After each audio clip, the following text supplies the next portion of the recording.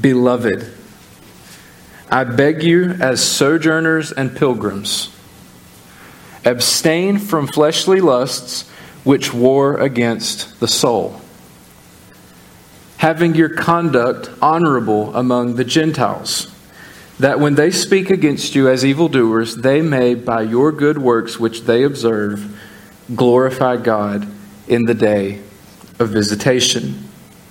Now, it's been at least 2 or 3 weeks since we looked at this chapter in 1 Peter. But if you were here when we looked at verse 9 and 10, you'll remember that Peter is simply reminding the Christians, or he has been reminding these Christians, who they are in Christ. This is how God sees them. He said to them, you are a chosen generation. You are a royal priesthood, a holy nation. You are God's own special people.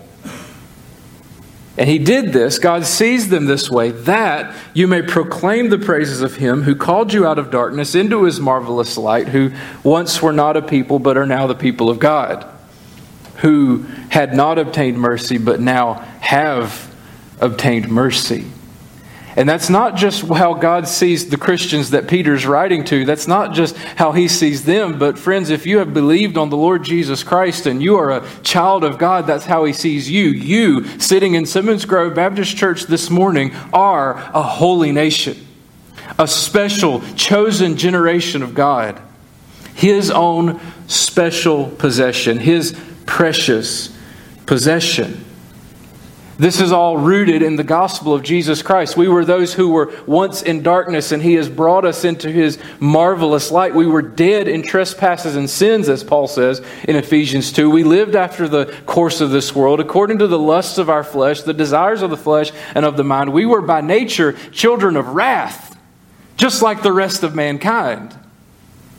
But God, who is rich in mercy, because of His great love with which He loved us, even when we were dead in sins, has made us alive together with Christ. By grace, you have been saved. You are God's child. You belong to Him. You are His prized possession. His own special people. You who had not obtained mercy have now obtained mercy. And I remind you of that because when we move into verse 11 and we start talking about this command that Peter is giving to abstain from fleshly lusts, to make war against your flesh, that has to be rooted in the gospel. That has to be rooted in what Jesus has already done for you. Because if you live your life, try to rid yourself of your sin, you're going to make yourself holy in your own strength and in your own power, you will absolutely fail. That's the pitfall in every religion, is trying to make yourself something that you cannot make yourself. You cannot make yourself acceptable to God. You cannot sanctify yourself in your own strength. You are a Christian if you have believed on the Lord Jesus Christ and received His mercy, and only then can you grow in holiness. Only then can you progress in sanctification. So now we move into verse 11, and Peter begins to lovingly urge them to make war against the flesh. Take notice of how he addressed them. Beloved. That's sort of an old word. Have you called anyone beloved lately? Try it with your wife sometime. See what she thinks. I may give that a go. The word is built on the word agape. You're familiar with that. So we're not talking about the love itself as a noun, but the one who is a recipient of that love. He calls them beloved, dear ones, loved ones. And yes, that's how God sees us. We are His beloved, and that's a joyous thought to think that God would look at sinful humanity through that lens, that He would call those who come to Him His beloved. But this wasn't God's word to them. This was Peter's word to them. This is how Peter addressed the church. Now he's about to tell them something hard. He's about to say, abstain from fleshly lust. You're engaged in war for your soul. But he doesn't come to them and say, what on earth are you thinking? Quit doing that stuff. He comes alongside these Christians in the best way he can in a letter. And he says, beloved, And let that be just a word of counsel to Christians. We have a responsibility to each other to stir one another up to love and good works, according to Hebrews. We have a responsibility to hold each other accountable, and even sometimes that means calling out sin that we see in one another's lives. And the right attitude to approach that is one like Peter does in verse 11. To come alongside someone and just say, beloved, dear ones, loved ones.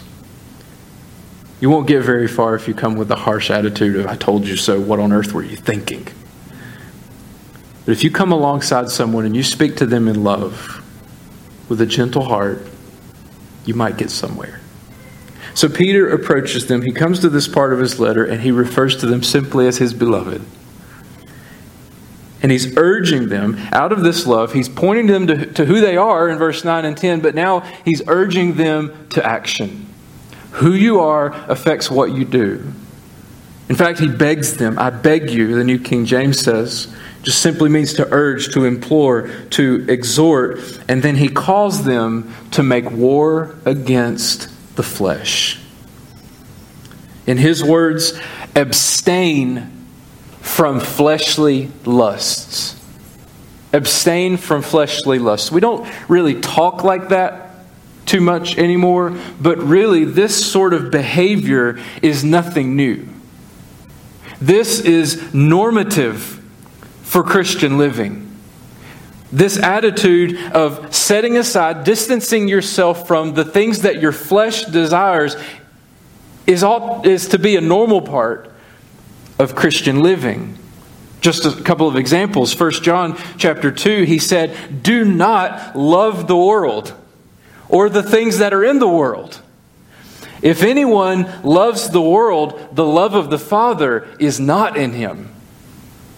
For all that is in the world, the lust of the flesh, the lust of the eyes, and the pride of life is not of the Father, but is of the world.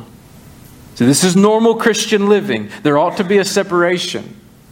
Paul told the Corinthians in 2 Corinthians 7:1, he says, therefore, having these promises, beloved, he's approaching it just like Peter. You have these promises, you have this good news of who you are in Christ. I love you, I'm just trying to tell you the truth. Now let us cleanse ourselves from all filthiness of the flesh and spirit, perfecting holiness in the fear of God. This is normal Christian living. And when he wrote to the Romans in chapter 13, he told them to let us walk properly as in the day, not in revelry and drunkenness, not in lewdness and lust, not in strife and envy, but alternatively, he says, put on the Lord Jesus Christ and listen, make no provision for the flesh to fulfill its lust. Words matter. We have to take these things seriously. He says, make no provision for the flesh to fulfill its lust. What is it that your flesh desires that is not pleasing to God? And maybe it's not something that is inherently sinful, but the place that it has taken in your life makes it sinful because it comes before God. What is that thing that you are inclined to do, that place you are inclined to go, that relationship you are drawn to that you should not be? Paul says, make no provision for the flesh. That means don't put yourself in the kind of situation where you even could commit that sin. Don't allow yourself to be drawn to it. Don't put it in your path if you can help it. Listen, temptation comes along enough without our help. It's going to happen. We live in a sinful world. It's going to be put in front of you. So Paul says, as much as you can help it, make no provision for the flesh. If your sin is gluttony, just keep certain things out of your house so that you can't eat it. If your sin is pornography, do not put yourself in a situation where you have unfettered access to the internet without supervision. If you're drawn towards adultery, don't put yourself in a situation where you're with a person you're attracted to without someone else around. Make absolutely no provision for the flesh. Abstain from fleshly lust. It's an act of the will. You have to fight against it. Now, I don't have a comprehensive or exhaustive list of sins. There are so many. But Paul takes a jab at it in Galatians 5. He begins by saying this, walk in the Spirit, and you shall not fulfill the lust of the flesh. How do you not fulfill the lust of the flesh? Walk in the Spirit. Abide in Christ. Stay in His Word. Fellowship with Him in prayer. If you realize that you are with Jesus and you're abiding with Him, you're walking in the Spirit, you are far less likely to just dive into sin. Walk in the Spirit, you shall not fulfill the lust of the flesh, for the flesh lusts against the Spirit, and the Spirit against the flesh. There's contention here. He says these are contrary to one another, so that you do not do the things that you wish. But if you are led by the Spirit, you're not under the law. Now here are the works of the flesh, he says. Here's his list. Adultery. In just the last few years, and people that I've known, I just wouldn't put it past anyone. We all like to think we're immune to these things. I would never do that. I would never step out on my wife or my husband. Some of you very well may be tempted in that area right now. That's the first thing on Paul's list. He says adultery. This is the lust of the flesh. This is the work of the flesh. The second is very close to it, fornication. That's any sexual activity outside of God's context of marriage. Whether that's with someone who's not your spouse, whether that's looking at something on the screen, whatever it is, abstain from it. He says uncleanness. I won't stop on every name on the list. Lewdness. Idolatry.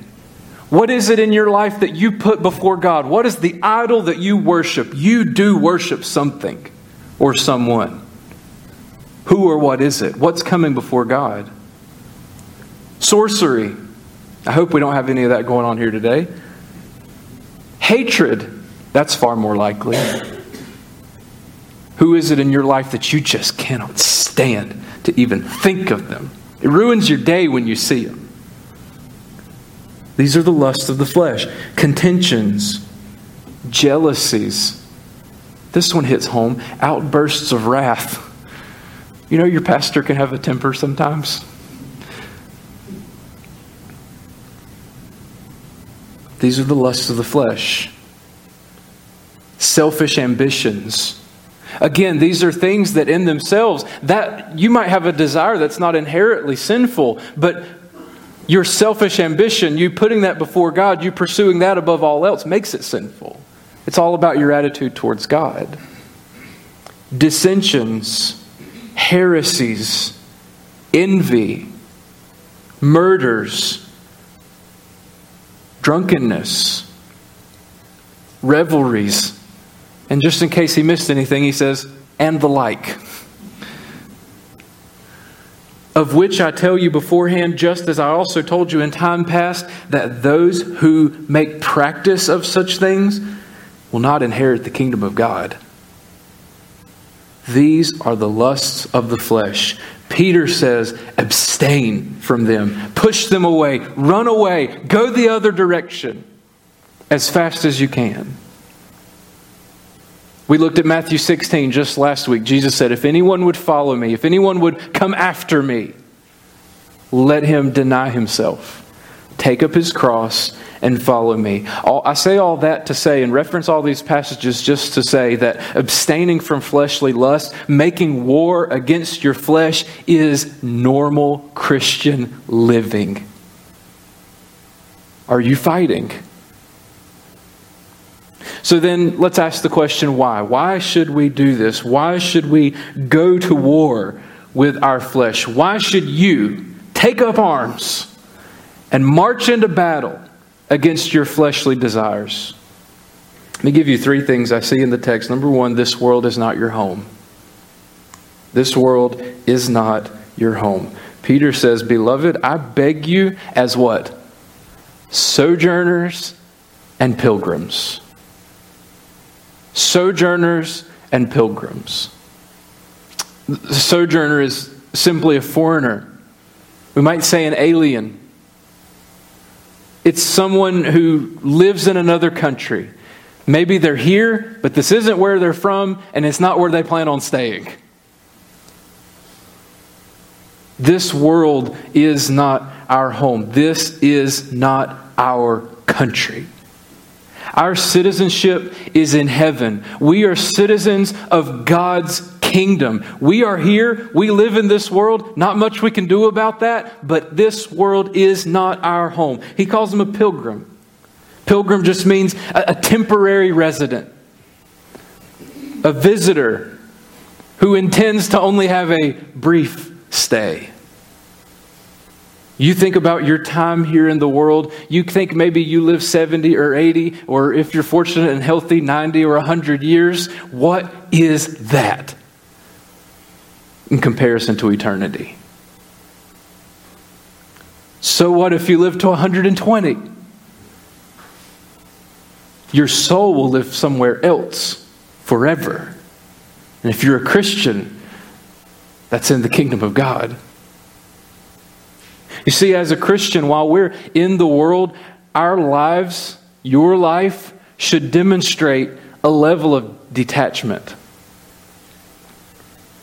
We don't belong here. Why do we hold so tightly to what we have here? Our stuff, our land, our position, what people think of us. We hold these things so dearly, but this world is not our home. Why would you go after the lust of the flesh? Why would you fulfill your sinful desires when this life is going to be over in 70 or 80 years anyway? And then you have eternity with God. Why should you abstain from fleshly lust? Because ultimately, this life isn't it.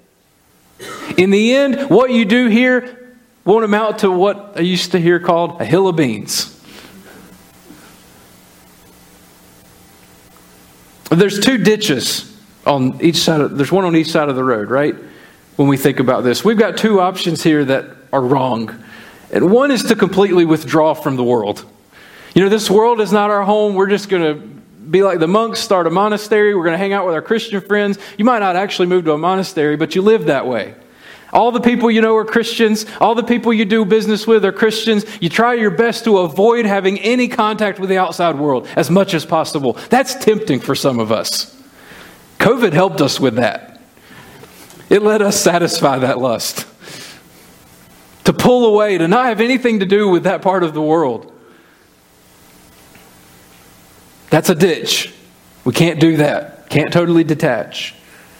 Can't pull out of society.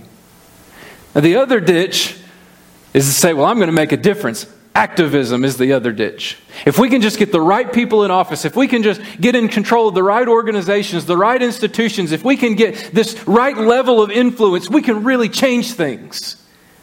We can make this world what it ought to be. No, you can't.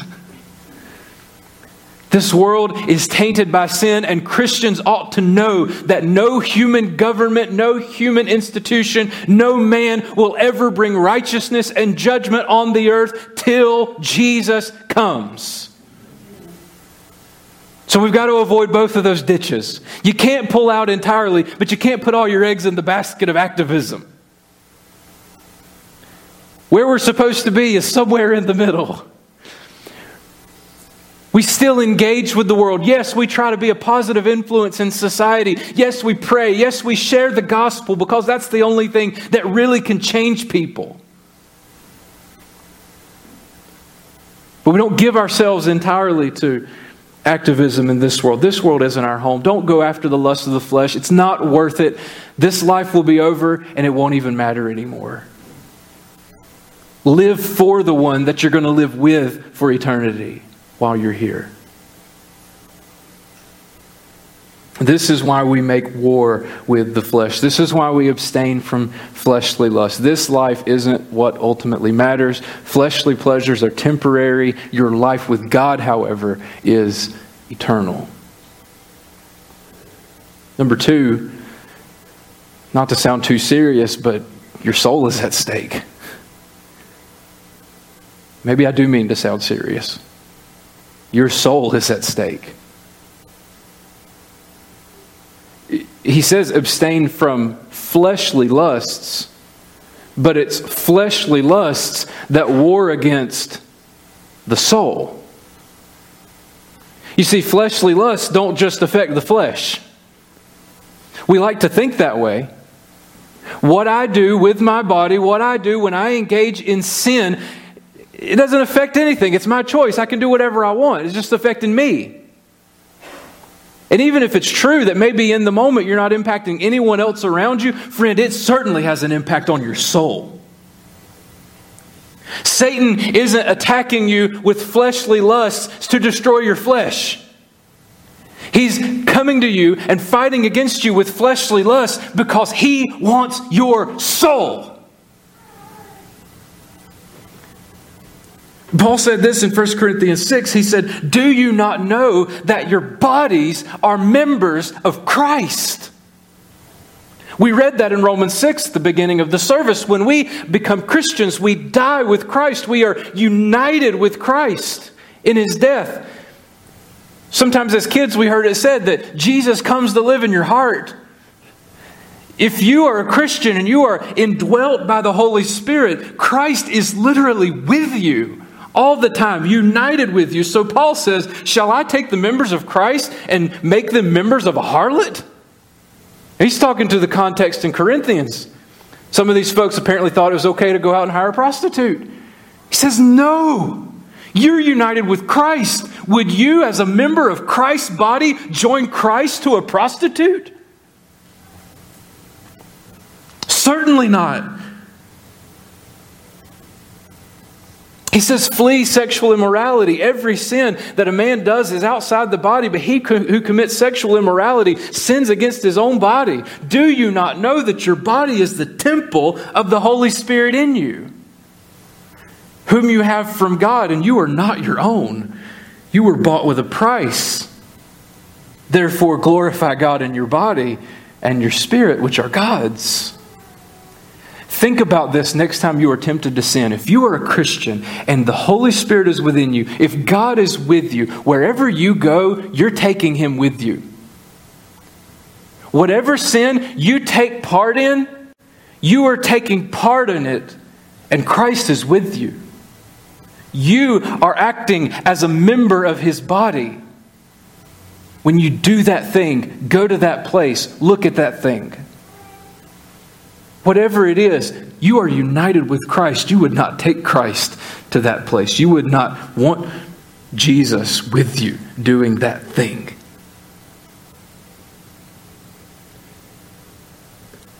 The analogy of war is not an overstatement. It's not an exaggeration. We've had a lot of veterans in our church over the years. Some of you even now can tell me either from what you've seen with your own eyes or what people close to you have seen, and they came back to tell the horrors of war. And we even think about what's going on in the world right now in Ukraine. And when I'm talking about in the church, Christians are to be making war, you might say that's taking a little too far. I mean, war is serious. You know, am I really overstating it when I say that? I just want to be clear, I'm not. Even more serious than any war any of you have ever seen, even more serious than a war that's going on in the world right now, is the war that's going on for your soul. There is no war more important than the war that is waged on your soul. Why? Because the effects of that war last for eternity.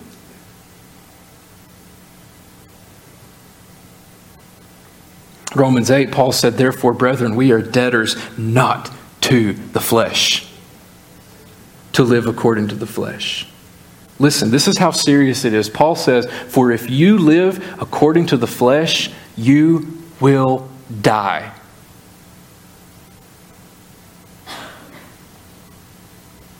But if by the Spirit you put to death the deeds of the body, kill it, you will live. If you live according to the flesh, if you fulfill your own desires, if you follow after the lusts of the flesh, the desires of the mind, whatever you want, you just go after it and you don't make any stand against your sin, you will die. Why? Because you're simply proving that you are not a child of God.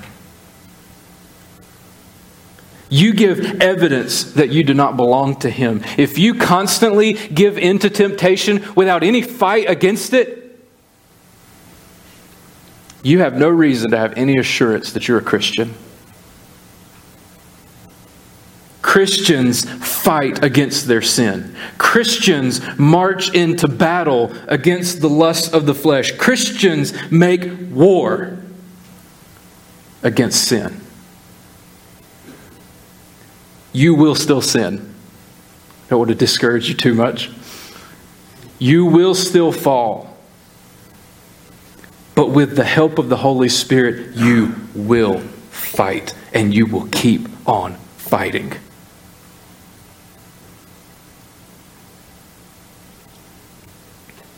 I read some verses from Galatians 5 earlier. I'll reference just one verse again. He says, for the lust of the flesh, or for the flesh lusts against the Spirit, and the Spirit against the flesh, and these are contrary to one another, so that you do not do the things that you wish. You are engaged in battle if you're a Christian. You have the Holy Spirit within you and your new nature in Christ that's telling you what is right. You know what to do. And then you have that old man, that old fleshly desire flare up every so often. And sometimes you're amazed at how sinful you still can be after all this time.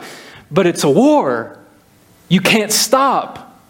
I kind of had hope at one time that maybe when I got older, certain sins would be easier not to commit, or maybe there wouldn't be as much temptation. But the more I talk to older Christians, apparently it gets worse, not better.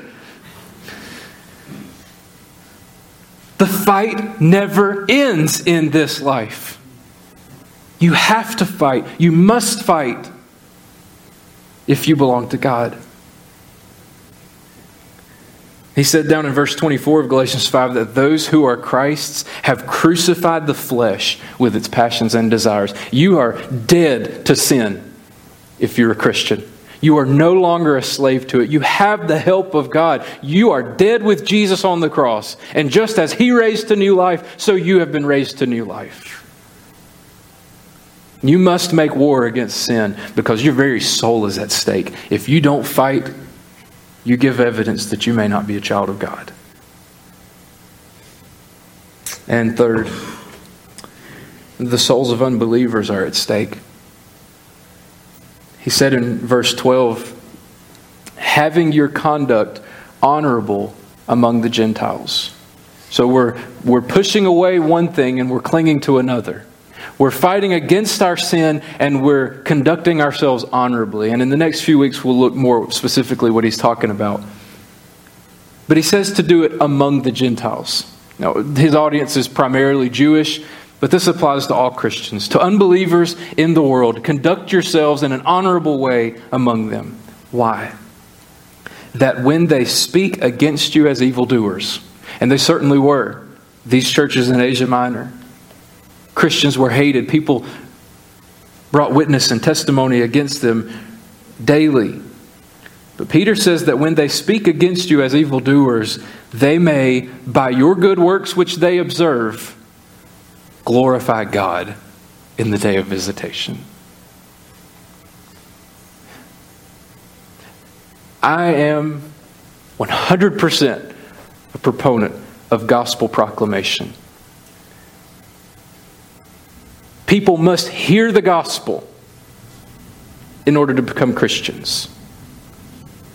You can't just live a good life in front of people and that be enough to convince them of their sin and judgment to come and righteousness in Jesus. They won't get that just by looking at your life. You must share the gospel. However, your conduct must be honorable as well. Just as your actions alone won't save anyone, your words that aren't backed up by a lifestyle of holiness are useless. If you preach a gospel of a holy God who hates sin and loves righteousness and offers mercy, but you're living a life of sin unchanged and not showing mercy to people around you, guess what? They have absolutely no reason to believe it. He says, conduct yourselves honorably among the Gentiles, that when they speak against you of evildoers, that by seeing your good works, they may glorify God. Jesus said the same thing in the Sermon on the Mount, Matthew 5. You're the salt of the earth, but if salt loses its flavor, how shall it be seasoned? It's good for nothing then but to be thrown out and trampled on in the streets. You are the light of the world. A city that is set on a hill cannot be hidden, nor do they light a lamp and put it under a basket, but on a lampstand. And it gives light to all who are in the house. Let your light so shine among men that they may see your good works and glorify God who is in heaven. You can live your life in such a way, as you're sharing the gospel and living a holy life, you can live your life in such a way that someone who once spoke against you as an evildoer can be transformed into a fellow believer who glorifies God with their life. That's incredible. Let me give you one example. We read it this last Wednesday night in the book of Acts. You remember Stephen. Over and over again, Luke describes Stephen as a man who is full of the Holy Spirit. He lived a holy life that glorified God and pointed other people to Him. And he preached the gospel. And they hated him for it. And he became the first martyr in the Christian church. They dragged him out of the city and they stoned him. And the Bible says that the men who stoned them laid their coats at the feet of a man named Saul. And it's not 3 chapters later in Acts when this man Saul, who has witnessed a faithful Christian full of the Holy Spirit, heard his message preached, took part in his stoning, becomes possibly the greatest missionary and God glorifier in the history of the Christian church. Now, Stephen didn't live to see it. But even in Stephen's death, God was at work. You live your lives honorably, nobly, in such a way that those who speak against you now may see your good works. And it just may be that God uses that to bring them to salvation, and they too will glorify God.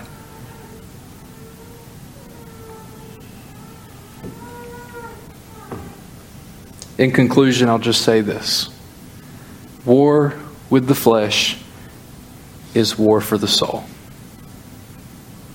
War with the flesh is war for your soul. Not just yours, but for the souls of those around you. Make war against your sin. Fight against it. Abstain from fleshly lust. Live honorably. Because this world isn't your home. You don't belong here. If you don't fit in, good. You shouldn't. Your own soul's at stake. You must fight against your sin. But also the souls of those around you. Those who observe your life. Their souls are at stake. Who do you know who's an unbeliever?